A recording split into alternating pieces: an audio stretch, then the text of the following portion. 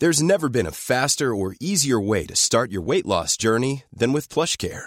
PlushCare accepts most insurance plans and gives you online access to board-certified physicians who can prescribe FDA-approved weight loss medications like Wegovy and Zepbound for those who qualify. Take charge of your health and speak with a board-certified physician about a weight loss plan that's right for you. Get started today at plushcare.com/weight loss. That's plushcare.com/weight loss. plushcare.com/weight loss. Quality sleep is essential. That's why the Sleep Number Smart Bed is designed for your ever-evolving sleep needs. Need a bed that's firmer or softer on either side? Helps you sleep at a comfortable temperature? Sleep Number Smart Beds let you individualize your comfort so you sleep better together. J.D. Power ranks Sleep Number number 1 in customer satisfaction with mattresses purchased in-store. And now, save 50% on the Sleep Number Limited Edition Smart Bed for a limited time. For J.D. Power 2023 award information, visit jdpower.com/awards. Only at a Sleep Number store or sleepnumber.com. Hey, before we get the show started, I wanted to let you know we are giving away a bunch of brand new Blackmagic gear. Yeah, cameras, switchers, DaVinci Resolve licenses, a bunch of awesome stuff. So stay tuned to learn how you can enter to win free gear from Blackmagic, and we're going to tell you all about it later on in this episode. Now cue the music. Hey, welcome to the 262nd episode of Just Shoot It, a podcast about filmmaking, screenwriting, and directing. This episode is brought to you by patron Mike Leonard. I'm Matt Enlow. And I'm Oren Kaplan, and today we are catching up with each other, and we're catching up with Jemai Yusuf. Some of our longtime listeners will remember Jemai. We actually met her at a Just Shoot It event right as she was starting film school, and now she's finishing film school. And we've been periodically checking in with her just to see what the perspective is from a new film student going into this world. You know, now obviously with COVID and all that stuff, it's probably not the most traditional film school experience, but we talked to her and find out what a film school graduate does once they're done with school. Yeah, I think that conversation is great as always, and I think does a really good job of just illustrating the pathway. I think oftentimes people enter film school with one set of ideas or aspirations about what sort of filmmaker they want to be or storyteller they want to be. And I think it's very interesting that between her evolution as an artist and also partially inspired by, I think, the circumstances of COVID, Jemai's had kind of an interesting pivot into more animation, more, computer graphics oriented work, stuff that she could lean into while she was under quarantine, basically. So yeah, it's a great conversation. We dig in, we talk about the nature of graduating in this time, her internships, all of that sort of stuff. So yeah, and after we talk to Jemai, we are just going to talk about some things we've been thinking about lately, about pitching projects and finding out that there are very similar projects out there in the world. And then also, I just had a shoot and just had kind of some new revelations about working with actors, about finding a new style for a project, and also about early call times, which I'm curious, like, you seem like the type of guy that would just be like, okay, 3 a.m. call time, no big deal. Where I would be like, 3 a.m., how am I going to wake up for this? How am I going to function? I get like scared from those early call times. So we'll talk about that as well. But before we do either one, we're going to remind you real quick that we do have a Patreon. It's patreon.com/justshootitpod, and it is a place where you can throw a few bucks our way per month, and it just helps us pay our editors, pay for our web space or whatever you call it, our podcast space, and it's just super helpful to us and it makes us feel like we should keep doing this. And if you give us $10, even just for 1 month, then we will send you a Just Shoot It podcast hat. And I'm telling you, every set I've been on, people have been like, as soon as I put that hat on, they're like, Oren, where do you think we should put the camera? Like, what do you think the actors should do? It's like a real power move having that hat on. Definitely. Have you ever had the embarrassing indignity of like when people are like kind of just getting to set and you haven't met certain crew members on the scout or anything, them being like, oh, what do you do? What's your position? And you go, oh, I'm the director. And they're like, oh. Dude, I've like had that halfway through the day, the production day. This shoot I just did, the kid like on day 2 asked me, I was standing next to the producer, Brian, and he goes, so who's the director on this? are you the director? Are you the director? And then his mom's to be like, I think fair- they're both the directors. Oh, that's brutal. Burn. That's brutal. Well, Yeah. I think it just goes to show that there are a lot of people, especially even in the industry, who don't understand what our specific role is, especially on a commercial versus a TV show versus a feature film. They're kind of, three different disciplines in a sense. Maybe your cool hat, your Just Shoot It hat, might give people a little bit of a clue into who the director is. Yeah, I was not wearing that hat when that kid asked. And he's also, he was a very young child. And the producer had a lot of thoughts on a lot of things. So, I could see why maybe some people might think he was helping direct, because I was very open to his feedback. Because that's the type of director I am. I just get walked all over all the time. Well, no, I'm just kidding. We'll No, dig we in on kind of teamed up. We'll dig on that topic actually, as well as working with actors in general and a handful of other things. As soon as you go to patreon.com/justshootitpod, sign up for a small monthly donation, and then we talk with our old pal Jemai.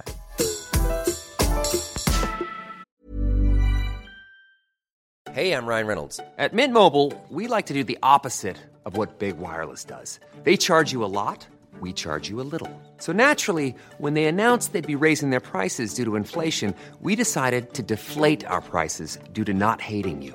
That's right. We're cutting the price of Mint Unlimited from $30 a month to just $15 a month. Give it a try at mintmobile.com/switch. $45 up front for 3 months plus taxes and fees. Promo rate for new customers for limited time. Unlimited more than 40 gigabytes per month. Slows full terms at mintmobile.com. A lot can happen in 3 years, like a chatbot may be your new best friend. But what won't change? Needing health insurance. United Healthcare Tri-Term Medical Plans, underwritten by Golden Rule Insurance Company, offer flexible, budget-friendly coverage that lasts nearly 3 years in some states. Learn more at uh1.com. Hiring for your small business? If you're not looking for professionals on LinkedIn, you're looking in the wrong place. That's like looking for your car keys in a fish tank. LinkedIn helps you hire professionals you can't find anywhere else, even those who aren't actively searching for a new job but might be open to the perfect role. In a given month, over 70% of LinkedIn users don't even visit other leading job sites. So start looking in the right place. With LinkedIn, you can hire professionals like a professional. Post your free job on linkedin.com/people today. Quality sleep is essential. That's why the Sleep Number Smart Bed is designed for your ever-evolving sleep needs. Need a bed that's firmer or softer on either side? Helps you sleep at a comfortable temperature? Sleep Number Smart Beds let you individualize your comfort, so you sleep better together. J.D. Power ranks Sleep Number number 1 in customer satisfaction with mattresses purchased in-store. And now, save 50% on the Sleep Number Limited Edition Smart Bed for a limited time. For J.D. Power 2023 award information, visit jdpower.com/awards. Only at a Sleep Number store or sleepnumber.com.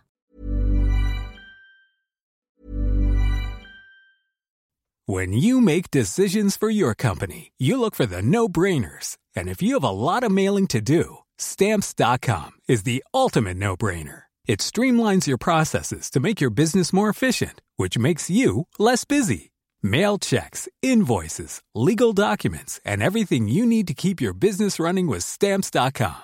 Seamlessly connect with every major marketplace and shopping cart. Schedule package pickups and see your cheapest and fastest shipping options from different carriers, with rates up to 89% off USPS and UPS rates. And with the Stamps.com mobile app, you can take care of mailing and shipping wherever you are. Make the same no-brainer decision as over 1 million other businesses with Stamps.com. Sign up with code PROGRAM for a 4-week trial, plus free postage and a free digital scale. No long-term commitments or contracts. That's Stamps.com. Code PROGRAM. Hi, how's it going? Hi, Jemai. Hello. It's crazy. We started, I think we met you before you started college, when you were in 7th grade. And now you are about to finish your PhD. Well, maybe not quite that long, but I did definitely listen to the podcast before I came out to Los Angeles. And now I'm about to graduate. Yeah, that's crazy. Yeah, wow. So you are finishing up your 3rd year at USC Film School, grad school, and the last year has been basically in the time of COVID, right? You've been. Yes. isolated? You're just in your apartment with your roommates, but still attending school full time, correct? Yes, I'm still attending school full time. So it's, it's Zoom University. Everything is over Zoom. All the classes are over Zoom. We weren't able to do a lot of physical in-person production, because of COVID and basically because of LA County rules itself. I'm sure the university would have loved for us to be able to, go on campus and stuff like that, but we have to follow the rules. But this semester, I have been filming remotely over Zoom for a TV class. So I directed an episode of the single camera drama series. That's what the class is called. So that was quite an experience. Wait, what? Sorry, how does that work? Is there a crew? Yeah, so it's a really big class. It's one of the capstone classes, kind of like a thesis class, but it's TV. So in pre-COVID times, they build a really awesome set on one of our stages and, it just lives there for the semester basically. And yeah, we have all of the different crew positions and it's undergrad and graduate students. So it's a pretty big class and there's different directors for each episode. And we really try to follow, what happens in the real TV world. So this semester, we tried to do all of that, but over Zoom. Yeah. I'm curious to dig in on your approach with that. Were there any student crew members on set with the actors, or are actors kind of operating a quote-unquote camera, whether that's a laptop or a phone or something themselves? Yeah, so for the class, we had 4 iPhone 11 Pros, I believe, and we sent them to the actors. We actually had a pretty decently sized cast, and they used the Filmic Pro app, of Tangerine fame and all of that. We actually also used some moment lenses as well for the iPhone. Just look out. Just, YouTube tutorials like crazy. Right. So we sent them to all of the actors. We had to cast the actors' homes as our locations. And actually, one cool thing, too, was we sent over some Hive lights that our DP students were able to control remotely. So they could, control the color, temperature, and intensity and stuff like that as well. So we tried to find some ways where we could help them and kind of take some things off their end. But yeah, they had to mic themselves up too with instructions from our sound guy. So yeah, they did a lot. They had to take on a lot on their own. Yeah, so fascinating. And I mean, in a funny way, very similar to what I think a lot of productions were doing, especially at the height of the pandemic. I think now, people are back on set and all of that, but studio shows are spending an arm and a leg to keep everybody safe. But I think especially commercially, Oren and I had a lot of conversations about drop kits and casting and do we know anyone who lives with the cinematographer? That was the first 2 months of COVID, I think. Yeah. And I think that passed quite quickly. There's some really nice spots came out of it. Yeah, that's true. There's some great stuff. I in particular am not built for that. I'm happy to be back on set. So let's talk a little bit more about your future. How do you feel having nearly completed USC Film School? It's been a very, very interesting experience. Unfortunately, I feel like COVID kind of changed everything, so definitely my 3-year plan didn't necessarily pan out because it didn't plan for a pandemic.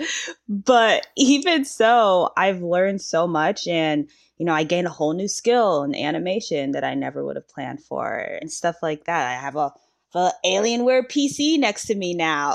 It's a very, very new thing. PCs in the house. Yeah. So I definitely still think everything was worth it, even though we had a global pandemic. But I am glad to be graduating, and I definitely feel ready to go out into the real world, and also hopefully get on sets eventually, But yeah, so right now I'm actually in talks with, certain employers potentially and jobs and kind of doing interviews and stuff like that, which was all all things that kind of just fell into my lap, I feel like. So I guess my piece of advice is, do your internships, because that's where your job opportunities will come from for sure. To be fair, that's not falling into your lap, Jemai. That's you applying to one of the most prestigious film schools in the world and then using that opportunity to leverage that into great internships and then doing good work at those internships and then them being like, hey, maybe we should hire this person or recommend them. That's not falling. Okay, definitely fair. Wait, can you remind us what the internships were? Well, so throughout my time at USC, I've interned at Heyday, which is the Harry Potter people, Chernin Entertainment, Peter Chernin, Big Shop, Planet of the Apes, all of that kind of stuff. And my most recent internship was Legendary Entertainment, which was a really good fit for me just because they do all the nerdy stuff that I like to do. So, and I will say, because... Hey folks, we're interrupting this incredible episode of the podcast to tell you about a new sponsor that we're working with, Front Row Insurance Brokers. One of the challenges of being a filmmaker is that there's a lot of risks that we take, and we really just want to focus on making good stuff. So what if there was a company that could take those risks, manage them for us while we are being artists? That's right. Front Row Insurance Brokers arranges film production insurance to cover the risks associated with your production. They cover features, TV shows, documentaries, commercials, music videos, webisodes, basically anything you can watch on big, medium, or phone-sized screens. Yeah, Front Row will help you focus on your artistic vision by transferring all the risks to them and minimizing your production hazards. And they cover any budget from $2,000 all the way up to $200 million. There's nothing that's too small or too big. If you are shooting in Canada, use coupon code JUSTSHOOTIT50 for $50 off your film production insurance. That's promo code JUSTSHOOTIT50 to save $50. And if you're shooting in the US, that same code can be redeemed offline by mentioning it to a broker, by email, or over the phone. It's like a cool password if you're in the US. That's JUSTSHOOTIT50. Check them out. Let us know how it goes. I feel like people tell students, to do internships and give that advice. But I will say, I feel like you need to do more than one, because my first internship, I definitely wasn't as, open, and it wasn't as good as networking and things like that. It really took until my third one before I felt comfortable, like actually trying to reach out to people and set up like general meetings with them. So, well, and there's also, there's a lot of different questions, the same way that like getting a job sometimes can be challenging. Like, are you the right cultural fit? Like, do you like the things that they're making? Do you like the people that work there? Do you click with them? That's hard to guarantee the first time out of the gate, right? Like, especially when you maybe don't have a ton of experience in a corporate environment. Like, I joke about it, but it took me a long time to figure out like the nuances of, how Hollywood people interact with one another, because I think most people don't grow up in Hollywood, right? Yeah, you're always yelling action at each other. Mm-hmm. Okay, ready? You want to say something to me? And action. Yeah. I've had some internships, and I've tried to figure out, I've also been on the other side and tried to figure out how to use interns, and it's really hard. Like, you do need someone dedicated with a plan that has, a lot of the companies are like, we have so much extra like tasks to do. Let's bring some interns in.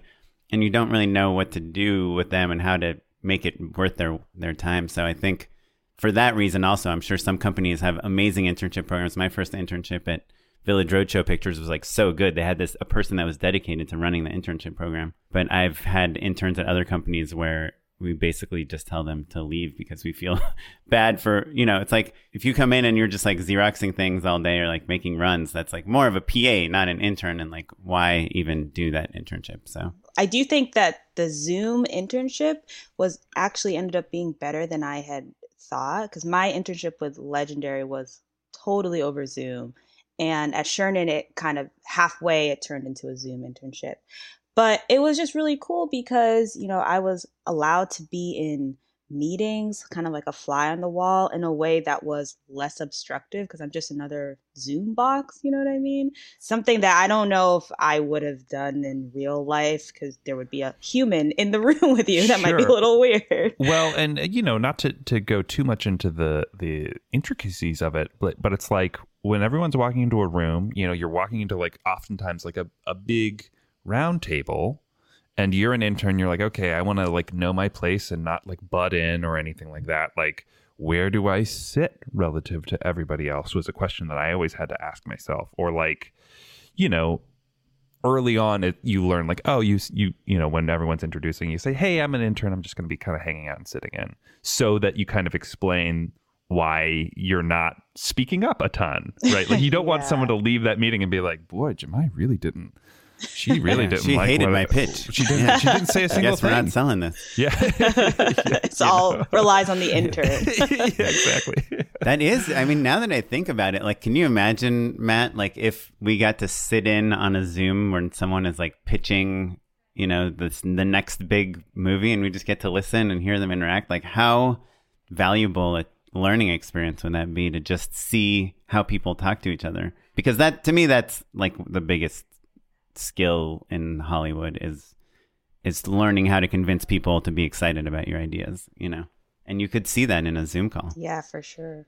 And I do hope some remote internships still exist post-COVID, because, you know, we also got people who aren't in LA, which I know as somebody who came from Massachusetts, that was so difficult to try to like do an internship. Yeah. Yeah. What were you working on, like at Legendary? Godzilla? I was a TV development intern. So, you know, kind of the typical reading, writing coverage. And I also took the time to meet with pretty much every single person in that department, just as a, you know, set up a Zoom meeting with them and people from other departments.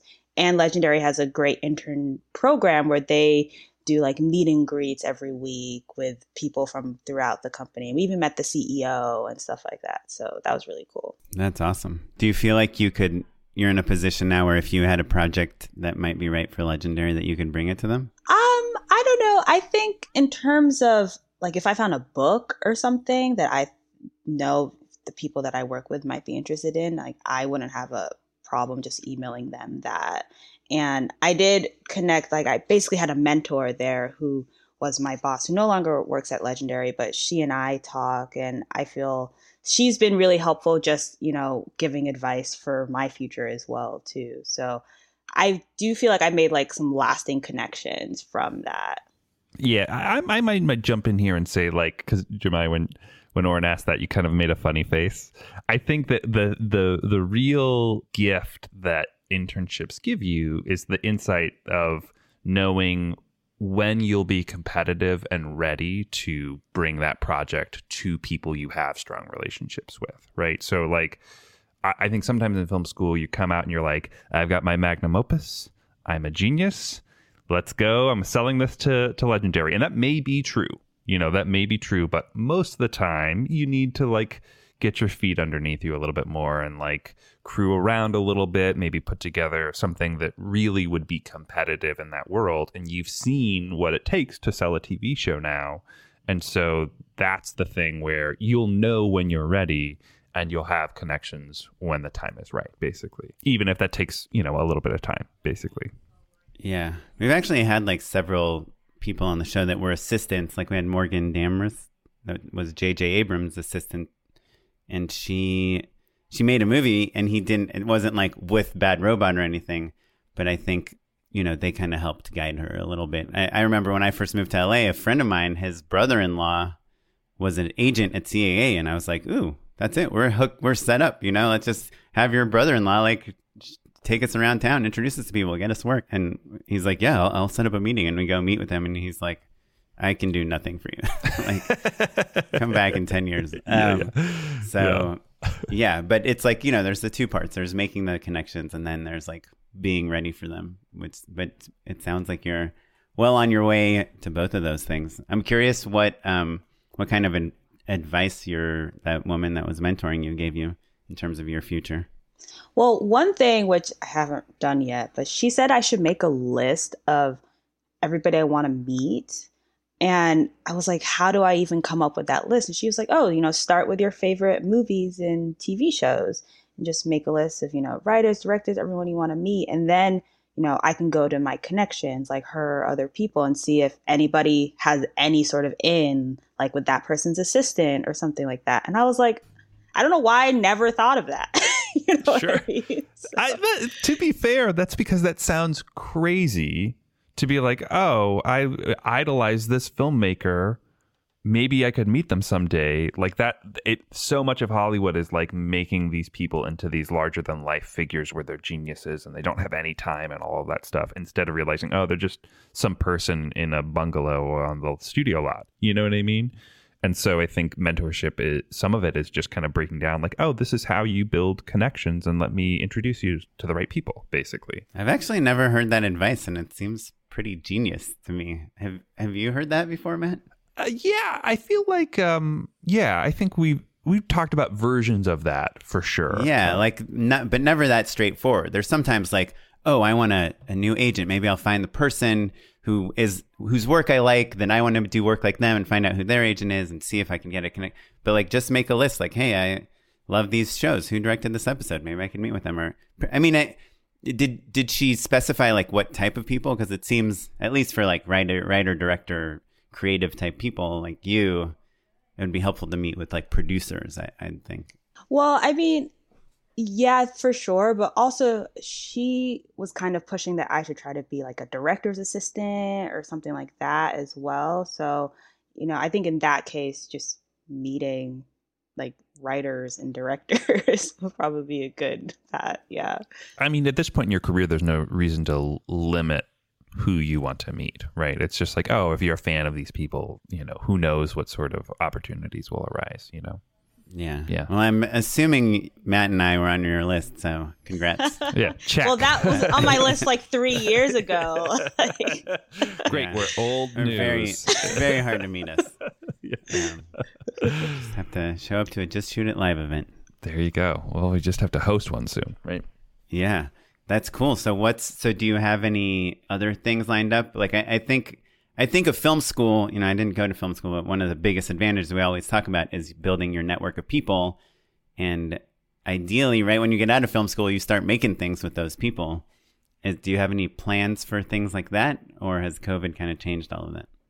Yeah, I definitely would say that COVID has kind of changed all of that. I mean, I'm not going to graduate with a thesis film that I'm going to submit to film festivals or anything like that, which, I've had to think about and be like, wow, did I really come to film school and don't have a thesis film? But you're definitely right that I have connections with people who are making stuff, even people who graduated like last semester. I see them making music videos and, kind of starting their own production They'll hang companies. out for a while. They'll be around. You'll be like, didn't you graduate 3 years ago? Yeah, no, they're still here. Yeah, for sure. So I mean, I would love to make more stuff too outside of school now or, after I graduate. And I do have like a couple of projects that I've submitted, grant applications for and stuff like that. But yeah, the biggest thing for me is just getting funding and money because I'm not independently wealthy. So that would be really helpful for making a film. No doubt.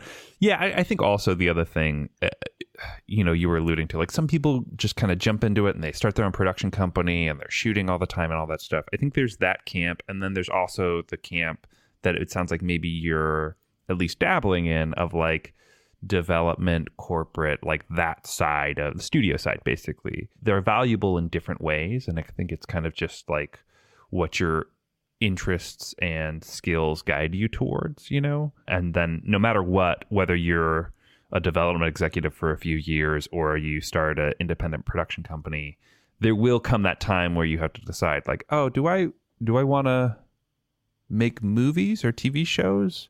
Like, do I want to be a writer director or am I happier doing these other things? Have I found a different passion? Because I think everyone kind of starts off thinking like, oh, I want to be a director. But we all learn how nuanced and complicated that job is. And maybe you don't actually want it after all. Do you know what I mean? But like that, you have a good number of years before you really have to cross that threshold and say like, okay, it's do or die time, Yes, for sure. And also because of this whole animation thing as well, I've been looking into basically freelance opportunities with that too. So that's kind of another avenue, I guess. Yeah. So ultimately it was a good experience though. I feel like you went to film school at kind of the perfect time, right? Did I? I'm so curious. I don't know if I would well, I mean, to be fair, I don't know if I would recommend people to start film school during COVID. Yeah. I think maybe second year is probably the easiest in terms of COVID, right? Because like you don't feel like you're missing out on the onset experience that the third year tends to give you, right? Like you're lucky in that like you have interests that pivoted very easily, you know? If you were like just a pure cinematographer in your third year, it would be a bummer, right? Right, for sure. I mean, like, well, you during COVID, like imagine if you graduate from film school and COVID just starts, you know, then you really have no work. I wonder if maybe that's a little bit easier, honestly. Having graduated during the writer's strike and then the crash of 2008, like at least you're not spending, I don't know, $45,000, $50,000 on an education. Do you know what I mean? Like that it can be tricky in terms of like where you are in your life. Like at least when you're graduating, you know you're going to be broke for a little while. Do you know what I mean? Like it's like a harder or an easier thing to take. Yeah. But I guess I just kind of feel like now you're coming out, you have this new skill, animation. That you didn't make the thesis film, but it's not like USC pays for your thesis film. It's like that is true. You have to find that also, money anyway. Unless it's exceptional, unless you're winning a Student Academy Award or like a major festival, people aren't especially excited about your thesis film. Oh, and I don't remember what we talked about the last time, but I did produce a film that did win a Student Academy Award. There you go. So there is that. Check. Wait, which one? Next. Did you tell us about that? I don't remember, but I produced I produced 2 animated films from the animation students. And one of them was a live action animation hybrid called Simulacra. And that won a Student Academy Award in the alternative experimental category. Yeah, there you go. So nice. There's that. But, you know, as the producer, not as the director. So, sure. You know. You still got a statue laying around there somewhere, right, Jemai? If I go out and buy one for myself, maybe. Do it. Hollywood Toys. Do it. Yeah. No, but it's obviously worth mentioning when you have all your meetings with these various power people. Well, cool. We're excited. We can't wait to see what you do next. What project you make and where you work, and when do you think you'll decide on one of these job offers? Any day now, you know, just hoping that, you know, it is a little interesting because I haven't graduated yet. So there is that kind of weird waiting period where it's like, do I start looking for jobs right now or do I wait till after I graduate? And in terms of projects, I do think last time I talked about that I was working on an animated music video, or I was planning to work on an animated music video. So that is pretty much finished. So hopefully that will come out maybe, I don't know, a few weeks or so. And that was made in Unreal, which is very cool. The song is called Caught in the Middle by India and the Joneses. So maybe by the time this episode comes out, who knows, maybe it'll be out there. But yeah, that's my most recent project. That's awesome. Well, send it to us when it's done. We will tweet about it and post about it. But cool. Well, thanks so much. We're and we're excited to go on the journey with you. We'll continue to keep in touch. I think people will be curious to know what it's like, you know, having recently graduated film school. I think it's worth it to kind of continue on keeping tabs, right? Knowing what's up. Yeah. Kind of jumping into the industry full time. It's crazy. It's not scary at all. Yeah, for sure. It's going to be fine, Jemai. You're already doing great. So I appreciate that. You know, tell that to my parents. You know, happily. You want me? I can write a letter. Jemai is doing wonderfully. Yeah, this podcast is like the anti-parent. You know, like when your parent tells you there's no chance you'll make it in this business, just listen to us, and we'll give you an example of someone that does make it. I definitely send them each episode when I feature on it, so they will hear all of this. All right. Well, shout out. You are genuinely doing great. Sounds like everything's going awesome. But also, for both you and your parents, I'll say, start looking for a job now, and it is okay if it takes a while, because it always takes a while. And also, like, hiring is really tricky right now. Like, studios don't know what's going on. They're trying to, like, the models are changing in terms of like how they're tabulating money and success and all that stuff. So like it always will take like, a handful of months before you find something that really clicks in for you. So don't stress about it, I guess is what I'm saying. Cool. You're giving me that advice, right? Because I'm looking for a gig. Okay, cool. Awesome. Well, thanks, Jemai. We'll talk again soon. Okay, Jemai All Youssef. right. Thank you for enlightening us with your experiences. Now we're going to talk about our own. Yeah, let me ask you. At this point, we've talked to Jemai for a couple of years now, 3 years now almost. Do you wish that you had gone to film school more or less after all of these conversations? It's an interesting question. I obviously have no interest in being in having gained this huge debt for graduate school from a financial point of view, but I do see that just this network that people are building and how passionate the other people you're with are about what you do, about filmmaking. I do feel like I wish I had that. And I did, kind of find my people when I first moved to LA, but a lot of them aren't here anymore and aren't in LA anymore. And I think if I was at film school where I was just in a much larger pool of people, my network would just kind of be a little bit bigger now. Like even you, I see you like, you're like, oh yeah, this head of development at this network is a friend of mine from film school. Yeah, that's true. I think I you have less of probably that. met maybe all of them, but also plenty of them are just like lawyers or something now. Remember also I went to undergrad. And so like the likelihood that a teenager is like, I know exactly what my major is. I know exactly what I want my career path to be. I know what city I want to live in. And for that to stay consistent for, at this point, 20 years, it's pretty unlikely. So yeah, I do feel like it's really right for Jemai though. I feel like she's thriving, and she, like, one of the cool things about her experience there, as opposed to more of like the graduate schools that I was looking at, like the AFIs and stuff, is that it seems like she's doing a lot of different things. Like she'll DP a project, she'll do art for a project.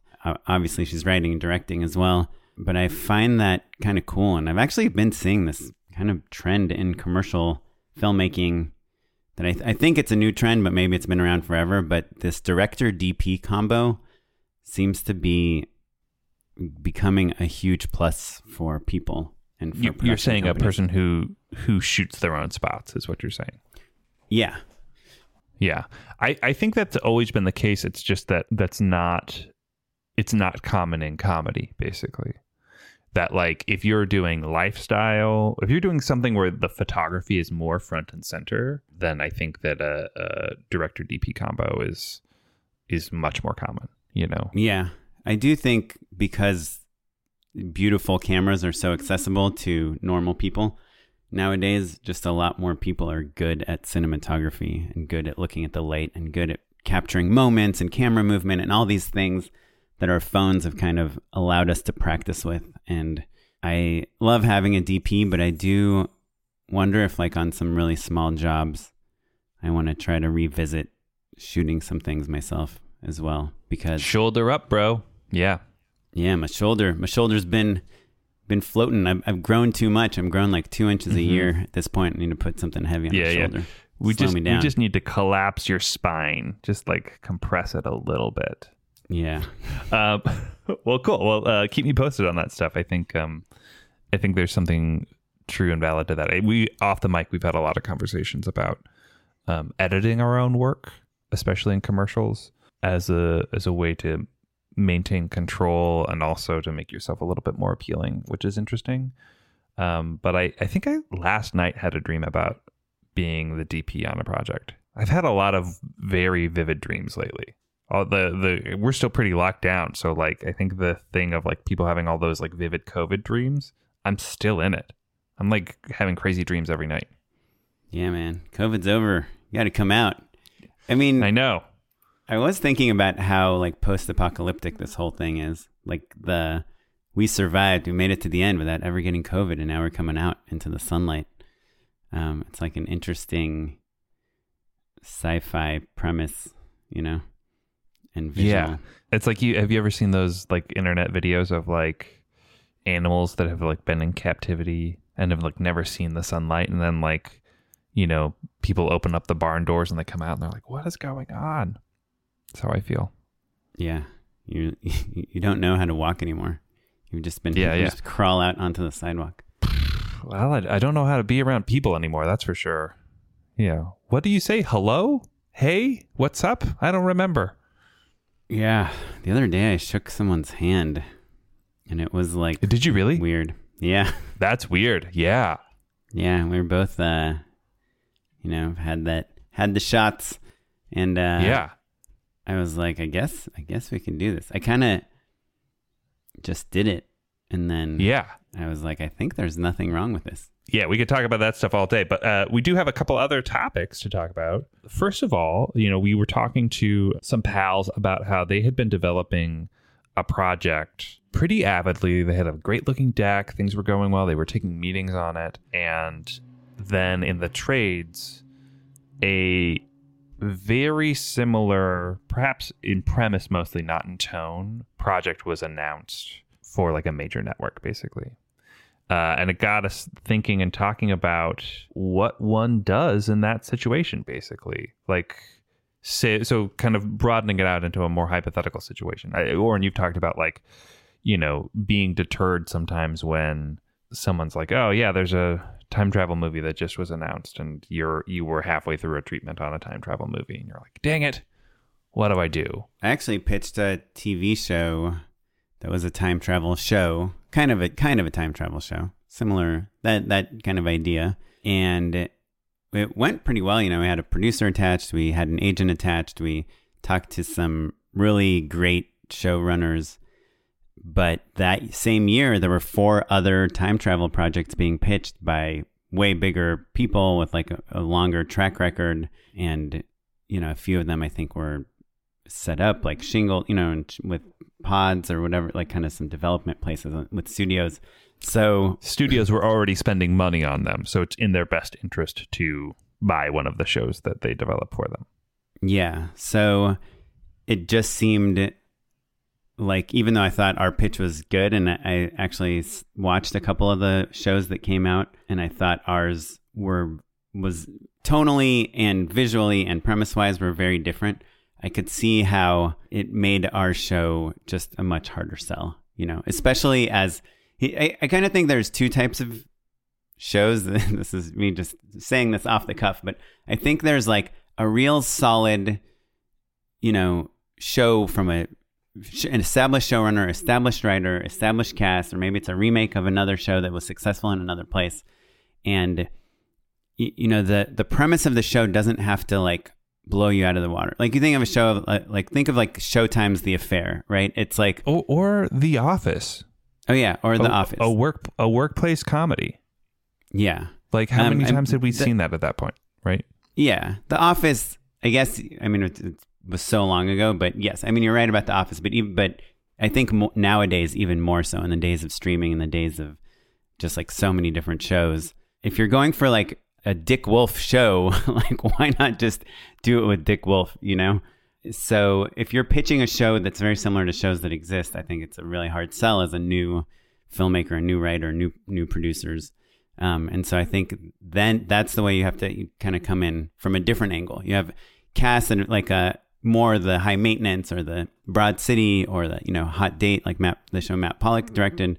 You come from a place where we've established this on the web and now we're bringing it, you know, to TV, like Issa Rae's show.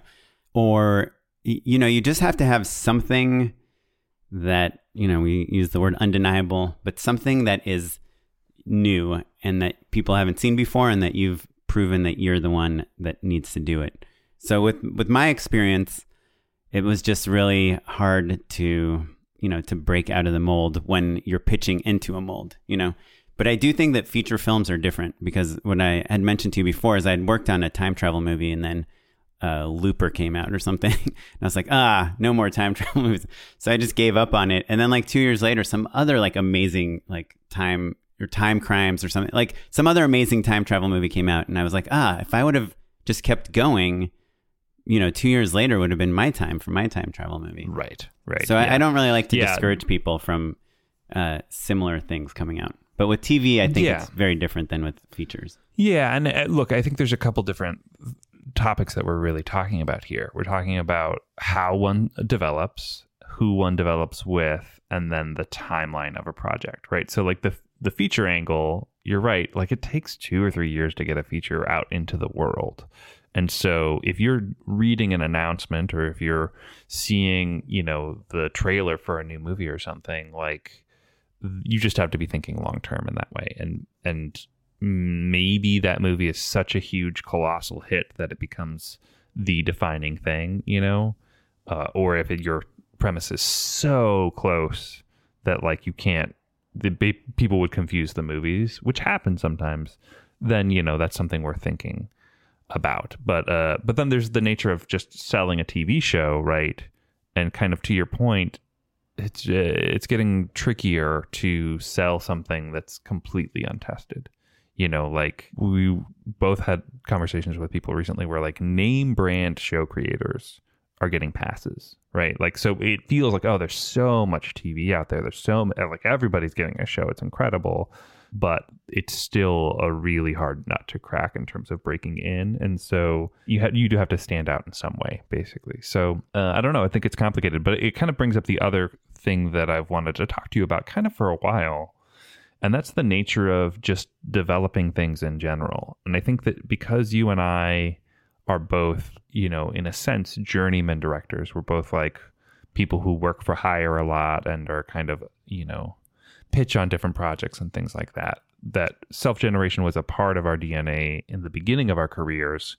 And, we continue to both self-generate pretty regularly, but that's not our bread and butter the way it used to be. And I think that there's a different type of director producer who is spending their quote unquote day job time like in a pod or like having their own shingle, having their own production company where they're not worried about commercials or anything like that. They're, licensing material, acquiring rights to things. They have a small team of people who are taking generals and putting shows together basically on a much more regular basis.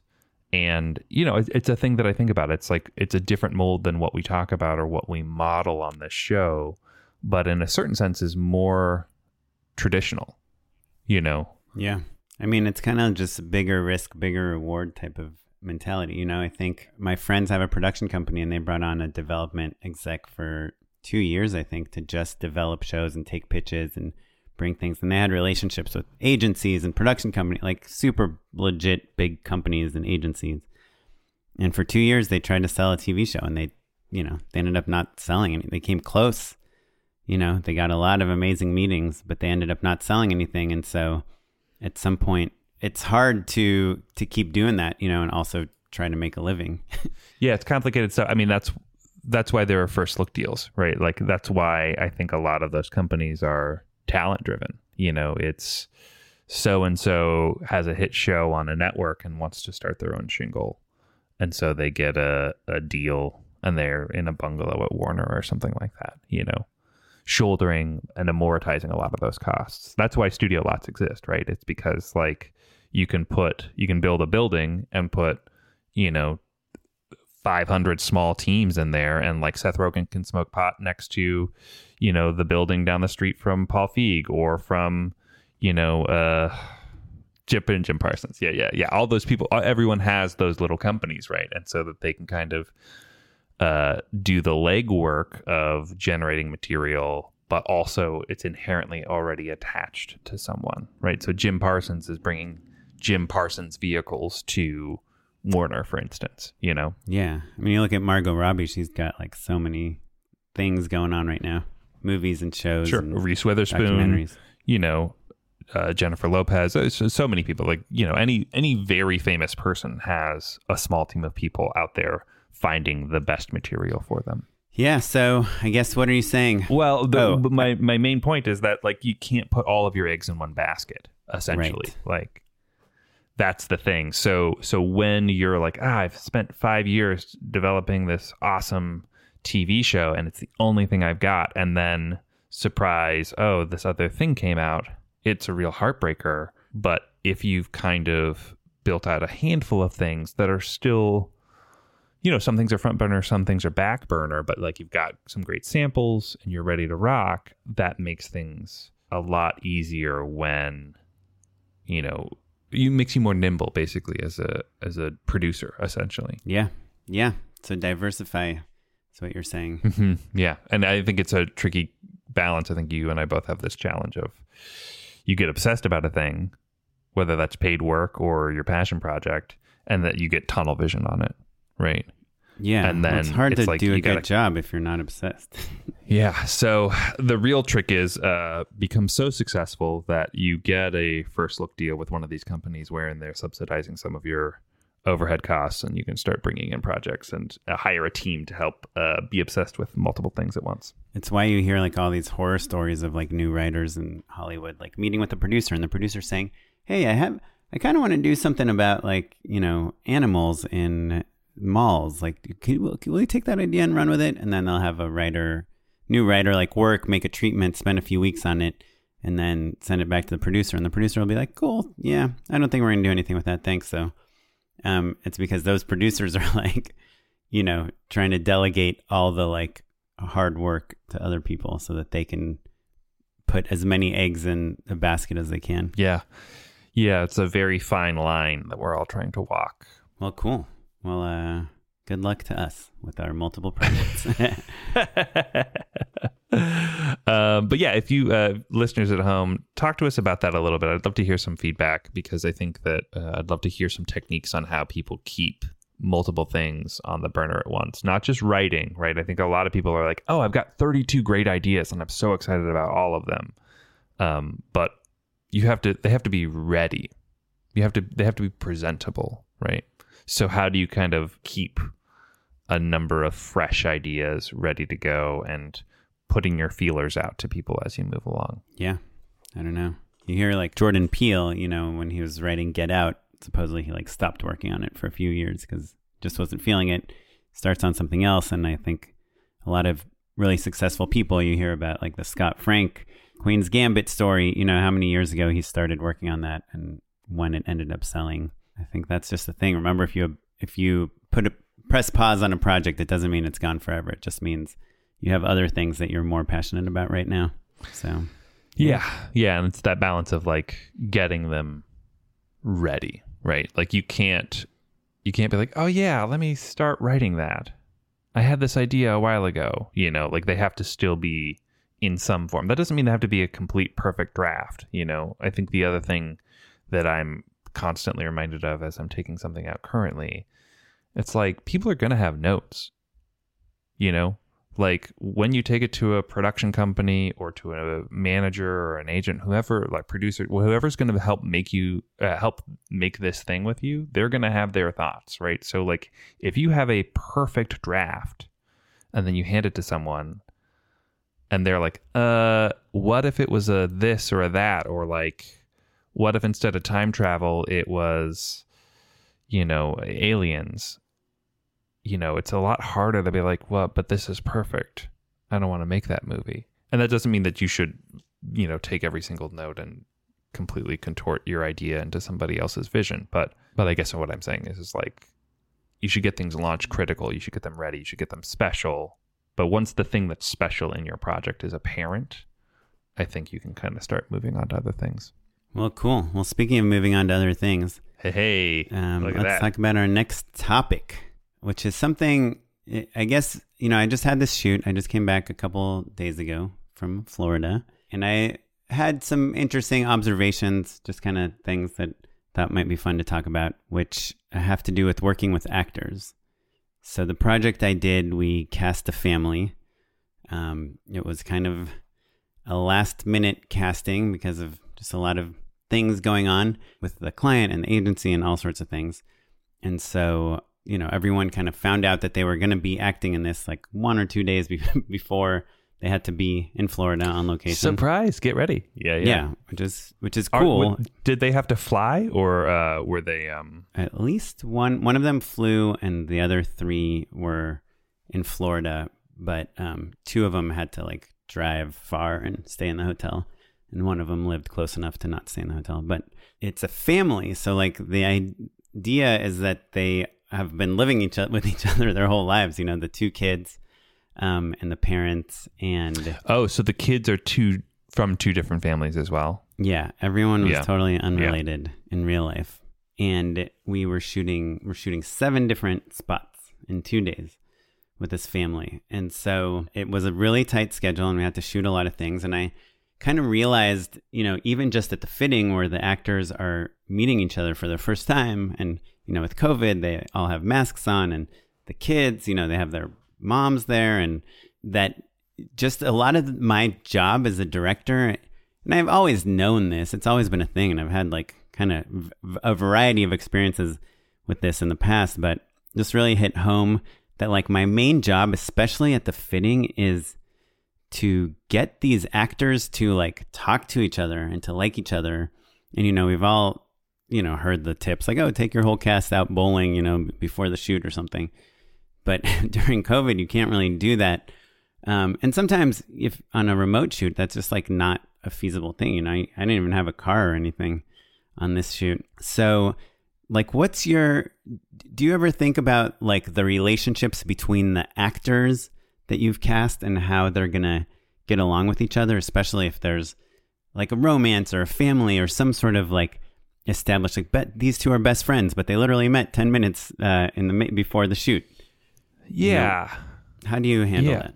Yeah. I have kind of mixed feelings about it, right? Because I think there's the fast short shoots, right? Like your sketches, your commercials, your branded content pieces. And those are different, right? Because it's like the runtime is different. Everything is different, right? And so in a certain sense, and most importantly, the shoot time is different, right? So you need them to, in an instant, in a frame, for someone to recognize the familiarity that they have between one another, whether they're in love, whatever their relationship is, right? And that's really tricky because, you know, oftentimes they're meeting maybe at the fitting, maybe on set for the first time, you know? So that's really complicated. When you're on something longer, when you've got a series or something like that, they can build a lot more rapport. To me, I guess there's a part of me, and this comes directly from being married to an actor, where I'm kind of like, they're actors. If I thought it was important for them to actually be in love with one another, then I should cast a real couple who is in love with one another. Like, I believe that if they're good actors and I'm doing a job well, to a major extent, they should be able to act like they love one another.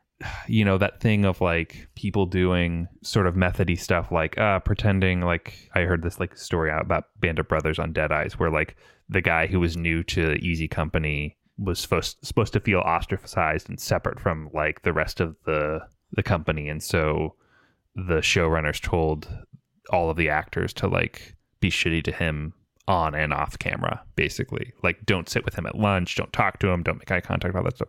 And I think that stuff is valuable, I guess, but my faith is in the actor, basically. And that kind of presupposes that you have enough time to like do a couple takes and really get them there and like work with them beforehand and maybe even rehearse a little bit. And I know that that's a luxury that is often not afforded someone on like the way that we shoot now, typically, if budgets are lower or if it's indie or something like that. Yeah, or if you're shooting like 7 spots in a day. Right. Yeah, it's like, okay, you have two takes. So like you know that they could get there and you could get them there, but like there's the compromise of just like, well, if I take the amount of time that I need to get this one scene right, I'm not going to be able to shoot the 6 other ones I have to get this day, you know? Yeah. And yeah, with the feature, of course, it's easy. It's like, yeah, we're going to rent a house. Everyone's going to live in there. You know, you guys are best friends. We'll spend a week in there while we rehearse and get everyone acclimated, and then we'll go shoot.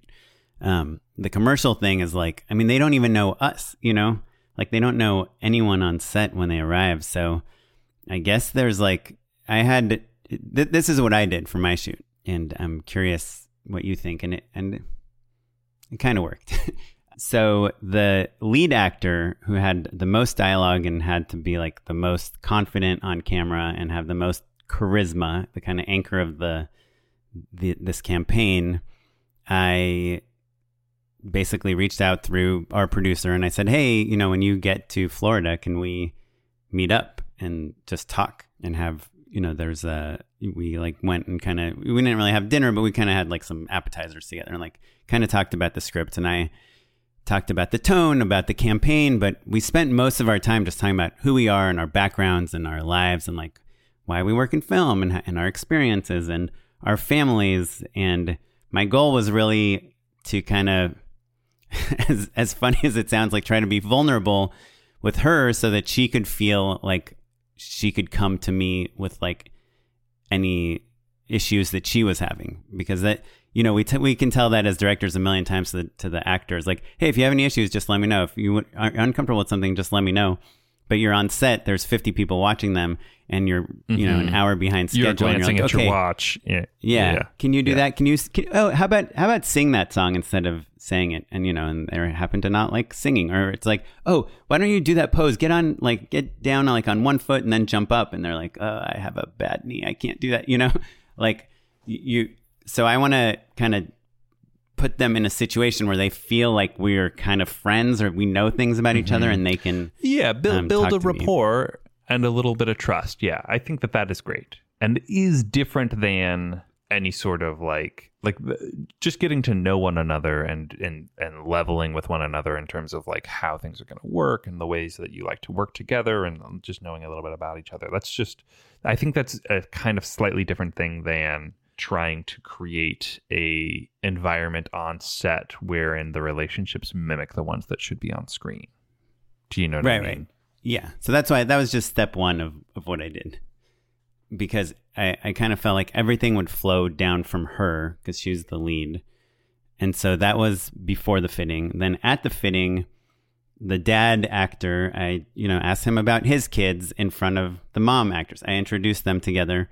And I kind of did this thing that I guess I usually do, like if I'm ever hosting a party at my house and I have two friends that don't know each other, I'll be like, oh, Matt, he's a director, and Faisal, he's a doctor at Children's Hospital, and you guys both like work right near, Los Feliz or whatever. Matt lives right by House of Pies and Faisal loves that restaurant. Like something like that.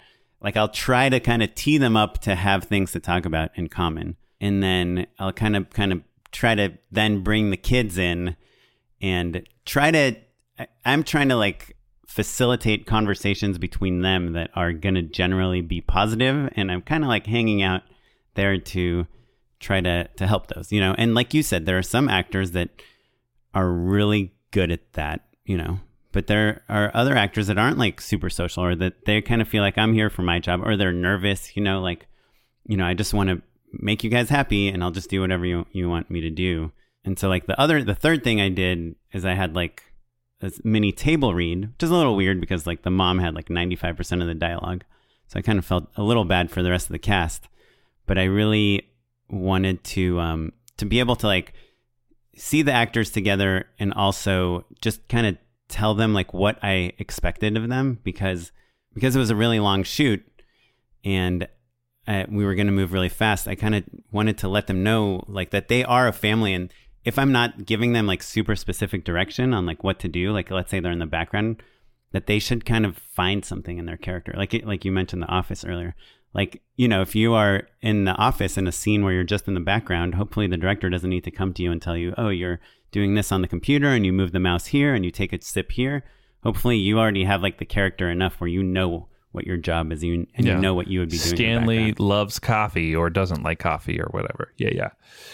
Well, so, and I love that because I think that what you're doing is you're trying to set expectations for people and to let them know that you care about what they are doing, even if you're not directly paying attention to them in that moment, because the pace of the shoot is going to be something that's really fast, and that's both generous to the actors on a personal level, and also, how many times have we been in post and been like, I wish I'd seen that thing. I would have told them to do this or that.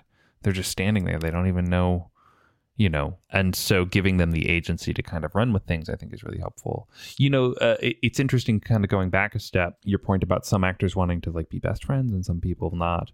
I think that there's a big tricky thing with kids, right? Kids, you kind of have to, it's a little bit of like just make believe for the whole day, right? Everyone should just kind of stay in character just to kind of help these kids out where like they maybe don't have a complete grasp over what's happening in the grand scheme of things. With adults, some people want to chat and joke around and bond and stuff. And some people, especially depending on what their scene is, want to just quietly run lines or work on the scene together. Some people want to rehearse. Some people don't want to rehearse. Some people are quite method not in the sense of like Daniel Day-Lewis peeing in the corner, but like, just need to kind of take the time to like center themselves and like, use whatever sense memories they're trying to pull from or whatever it is. Just get into character, and that can be a private experience or that can be a really public one. And so I think to your point of like meeting with people early, getting a sense of what an actor needs and then helping reinforce the boundaries that they need to set up, I think is important as well. So that like, if some person is just really chatty and that the other person really needs to take some time, pulling them aside, I think is important. Like kind of running a little bit of interference could be a thing. Or if they're really shy and they're, they do really want to kind of interact with people, facilitating it like you were saying before, being the host of the party. But it's all different, and I think in comedy in particular, oftentimes, people feed off of laughter, and that can be like being a generous laugher can be a thing that actors need. I always joke that I'm a that's funny guy or a that's great. That's great. Okay, this time, you almost throw it away. It's like people don't even hear it as a compliment, even if I mean it very genuinely. So like just kind of being in tune with what someone needs to get them there, I think is part of it. Yeah. And I find with kids, kids are really challenging in many ways, but I do think that is one way they are really good at it. From my experience is most kids are neither self-conscious nor judgmental, which adults are. And that is like where I find the challenge is like the actors, you put two actors together, they are immediately sizing each other up. Who has more experience? Who's got the better part? Who's this, how did you get this part? Like, are you looking at me? Are you judging me? And kids don't have that. So I find kids, making a family out of kids is pretty easy, especially if you have the parental actors have kids and they know how to talk to kids. But yeah, the adults are really the ones I have to like get to like each other because you're just on alert. Anytime you meet someone that does the same thing you do, it's a little bit of a competition, unfortunately. And it's like trying to extract the competition and build the camaraderie that's really hard to do in 20 minutes. Sure. Yeah, definitely. And I think that's where training comes in, right? Because I think there's a lot of circumstances where, you have to play in a romantic relationship with a person that you don't maybe especially care for, right? And so going back to the thing of like sometimes actors needing to take a beat to get into the moment, it's really tricky because I think sometimes that can be performative unto itself. Sometimes it's like, everyone be quiet, so-and-so needs a moment. And that I don't have a ton of patience for. But, I'll be in my trailer until you need me. I'm ready to go. But like, I'm just staying in the zone. I have complete respect for. Have you ever had, some actors will do a thing where they'll like let out like a grunt before. They'll be like, okay. Yeah, my wife does it. It's kind of as a joke because she started it in an action class. Or I mean in an acting class, yeah. Literally, it'll be like, okay, and action? Yeah. Huh! Yeah. What do you mean, Oren? It's so funny. Like, it's really funny and can be a bit surprising sometimes. Yeah. Oh, man. Especially like if they can project really well, if they've got like a big lung capacity, it's just like, huh! And you're like, what? But also like if that genuinely helps them, like you can't be the turd who's like, seriously, dude? Like, are you really going to grunt every time? But also like maybe that takes other people out of it. So you kind of have to be aware of. Yeah. I know a lot of actors. It's a lot of dynamics, Yeah. They do like push-ups or jumping jacks or something right before a scene to like kind of be in the moment already, already get their blood up and flowing. Stuff. Yeah. Yeah. The last thing I'll say, which is kind of related to what you said about the actors kind of taking some agency with their characters. I had this shoot a little while ago where like I had an actor again doing something kind of backgroundy where I was like, oh, maybe you walk in and I don't know, you have your backpack, maybe you'll put it down on this desk. Do you think that makes sense? Or maybe you would keep it on and move it around and put it down on this chair. And the actor says to me, I don't know, man, you're the director. Tell me what to do. I'm just like the silly actor, doing whatever you want me to do. And I was like, I pulled this actor aside and I said, listen, that's not how I see this relationship. Like, we are like working on this together. Like, even though you're just kind of walking in the background and doing this thing, like, I would love for you to say like, oh yeah, this feels natural to me, or this feels like you are a character, despite the fact that you're not saying anything in this scene right here. And I think a lot of actors, especially newer actors, if you're listening to this, like us as directors, we want you to have an opinion on what you're doing. And we want you to feel natural, about it. So yeah. I think we've maybe even talked about it on the show, but sometimes I'll do a thing where I'll be like, let's just see how it falls off the truck. Like, just see how it lands, where I'll kind of give people very vague blocking. This is in blocking rehearsal, but like very, very, like I'll be like, you start here and I need you to exit there. And in between, let's just see how it feels. And it's a very tricky thing to establish, because what I'm trying to do is see where the actors naturally want to go and what they want to do, and then I augment from there. And it would be very easy for me to be like, okay, on this line I need you to turn, that line sit down.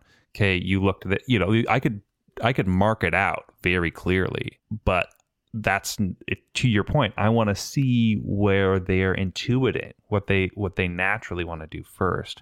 And there is a funny balance of earning their trust, of showing it's not that I don't know what I want, it's that I want to see and be inspired by you first, and then maybe we find a happy medium between the two. But yeah, I think, but also we don't know what we want. Like, it's not that we don't know what we want; it's that we want it to feel real, and sometimes that it'll be best if it's coming from you. You could say, put the backpack down here and then walk away. But oftentimes actors are trained to be so fearful of the director that they would do that 100 times, even if it felt weird.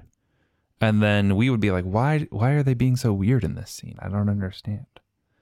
And then because of that communication breakdown, people just never get past it sometimes, And look, sometimes you're like, I need you to put the backpack down here because you block their light. And so I know that it feels awkward, but like, this is why we need to do it that way, But if you've built a little bit of trust with them in advance and shown them that you really care about their input in other ways, and, the circumstances are just a little different, that goes a long way. But yeah, I love your methods for trying to kind of jumpstart that level of trust and rapport with your performers in a tight time crunch. Yeah, and the earlier you can do it, like the less time you have to spend on it on set, obviously, the better. It's my advice. Well, on a travel job, I think that's especially good because you're probably all staying at the same hotel, so you can the night before catch up with people, and that people are in a good mood. It's like, oh, this is exciting. We're all on this job together, Yeah, no, it's fun. We're staying at the Four Seasons Landscaping, which was... I've heard great things. Yes. But yeah, well, I wanted to talk about finding style too. I think we were running out of time for that, but I will talk about this other real short topic real quick, is because I was shooting in Florida and I live in Los Angeles. They're 3 hours ahead of us. And because we had to film some very early things, like be filming, like my call time was at 4:15 a.m. I had to wake up at around 3:30 a.m., which is 12:30 a.m. in LA, which is earlier than I usually go to sleep. I'm curious, like, do you have any like strategies to hit those early call times, especially when you're traveling out of town? Yeah, it's tricky. Melatonin is the main one, honestly. I'll take a melatonin just to kind of help, which is just like I guess like a hormone, basically, that kind of your body naturally creates when you go to sleep. So it's just a way of saying like, hey, it's time to go to bed, buddy. That's my main move for jet lag. And then, you just kind of do what you can. Try to get on that sleep schedule as early as possible in the event of like, that's a pretty extreme call time. That's really pretty darn hard. So, you as best you can try to train yourself that week in advance. What I really have a hard time with is when you're on a TV schedule and you're moving into Fraturdays. Waking up early is much easier for me than a night shoot. A night shoot is really hard. But the other thing that I do just in general, because I used to fall asleep. I'd fall asleep in movies all the time. Like I fell asleep in most of film school. Like it was a running gag with my friends, right? Like, oh, I'm going into a lifetime worth of debt to fall asleep in the middle of this movie. How fucking stupid is that? But I realized that the reason that I fell asleep in all of those weird places is because I wasn't getting enough sleep. I was a dumb college student who was like, oh yeah, I get by on 5.5 hours of sleep. And then as soon as it was moderately close to like good sleeping conditions, I conked out. So now I get 8 hours of sleep. Oh, that's basically. The and then that's the move. Yeah. Yeah. I think the like trying to adjust beforehand is helpful. I ended up doing it, but I always like just wake up at like 2 a.m. I'm like, did I miss my alarm? And then I can't fall asleep again. My wife was like, do not look at your phone when you go to sleep. That's true too. Yeah, that's true too. And that's what the melatonin is helpful with, I also, in the last 2 years, I guess, I've like tried to really cut back on drinking. And on a travel job, it's really tricky because like you're out like with different people and like, it's a good opportunity to bond and stuff like that. But I find that alcohol really messes my sleep up. And so that's the other thing that's been helpful for me. Yeah. We were kind of, the whole crew was like, should we have just like a couple beers and try to pass out like at 10 p.m.? Like, yeah. That seems like such a good idea, but then you wake up at 12:30 basically, and you're like, ugh. Yeah, gotta pee. Yeah, drinker's dawn they call it. Yeah. Yeah. Well, cool. Well, if you out there have your own strategies for waking up at weird times and changing your sleep schedule, feel free to let us know. I'm curious. My DP is doing this intermittent fasting thing, and he was just all loopy on, when lunch, when you have like a 4:15 a.m. call time, your lunch is like at 10 a.m. or something. So he was just all confused. But cool. Well, yeah, hopefully we talked about something interesting here. We'd love to hear your thoughts on working with actors, on putting together people that have never been together before last minute, and on waking up early, how you do it. You can email us at justshootitpod@gmail.com. Matt, do you have time to join me for an unpaid endorsement? Ooh, I do indeed. Unpaid endorsements. There is a Twitter thread from a writer named Dan Hernandez. He wrote on Pokemon Detective Pikachu, Addams Family 2. He's the showrunner on a couple of shows right now, and he worked on The Tick and 1600 Pen and a bunch of things. And he had this thread yesterday about now that he is in the lucky situation where he sold 2 shows, and he is reading 1 million scripts from people that want to be writers on those shows. And he had some tips for what you should do. And he had a lot of advice on kind of the type of writing one should do. And obviously you should write what you like and write what you are good at, but also what kind of variety you should have under your belt. Maybe you have like a grounded, underplayed, like dark comedy script, but also like an absurdist, like ridiculous Family Guy type comedy script. And he had some interesting thoughts on whether your spec script that you're writing, or, that your original script that you're writing should be producible or not. And he felt like it's nice to see that a writer can write something really quite amazing and hilarious and good and intriguing that also feels to some extent producible. And of course, he could not stress more the first 3 pages of the script just being really having to grab you, because all these people that are trying to find writers are reading, hundreds of scripts. Oh, and also that the people who he's reading are the best writers in Hollywood. Yeah. One other really interesting, like their competency level is already so high. You know, they're all A+ students basically. Yeah. Right. One other interesting thing he said that I never thought about was that because you get kind of fatigue from reading so many scripts, you know, that's why the first few pages are important, because when you're on your 50th script, if the first few pages aren't great, you probably aren't going to keep reading it. But he said the first few scripts he reads, he does read the whole script. And so when you hear about an opportunity to have somebody read your script, he encourages you to get in there ASAP, so you're one of the first scripts that's in, and you have a better chance of getting read all the way through, as opposed to one of the last scripts. That was an interesting piece of advice. I would double down both that thread and then also following Dan in general. He doesn't do a ton of like big like writer advice sort of threads or anything. It's not, but he's quite entertaining otherwise too. So I recommend it. Yeah, and his Twitter handle is @CubanMissileDH. Okay, what do you got? So I keep a list just in case, and I've only got one thing on the list now, and it just says The Box, and I don't know what that means. Do you have any guesses on what The Box is? Yeah, maybe it could be an autocorrect. Maybe it's Crew in a Box, Ira Rosenzweig's product, but it's maybe it's whenever you're stuck in a plot while you're writing, and you maybe just have a box in the scene. That's and probably there's something in there. Yeah, and yeah. Ta-da! You don't need to know what it is. Out. Well, we'll see. I'll circle back if I figure out what The Box is.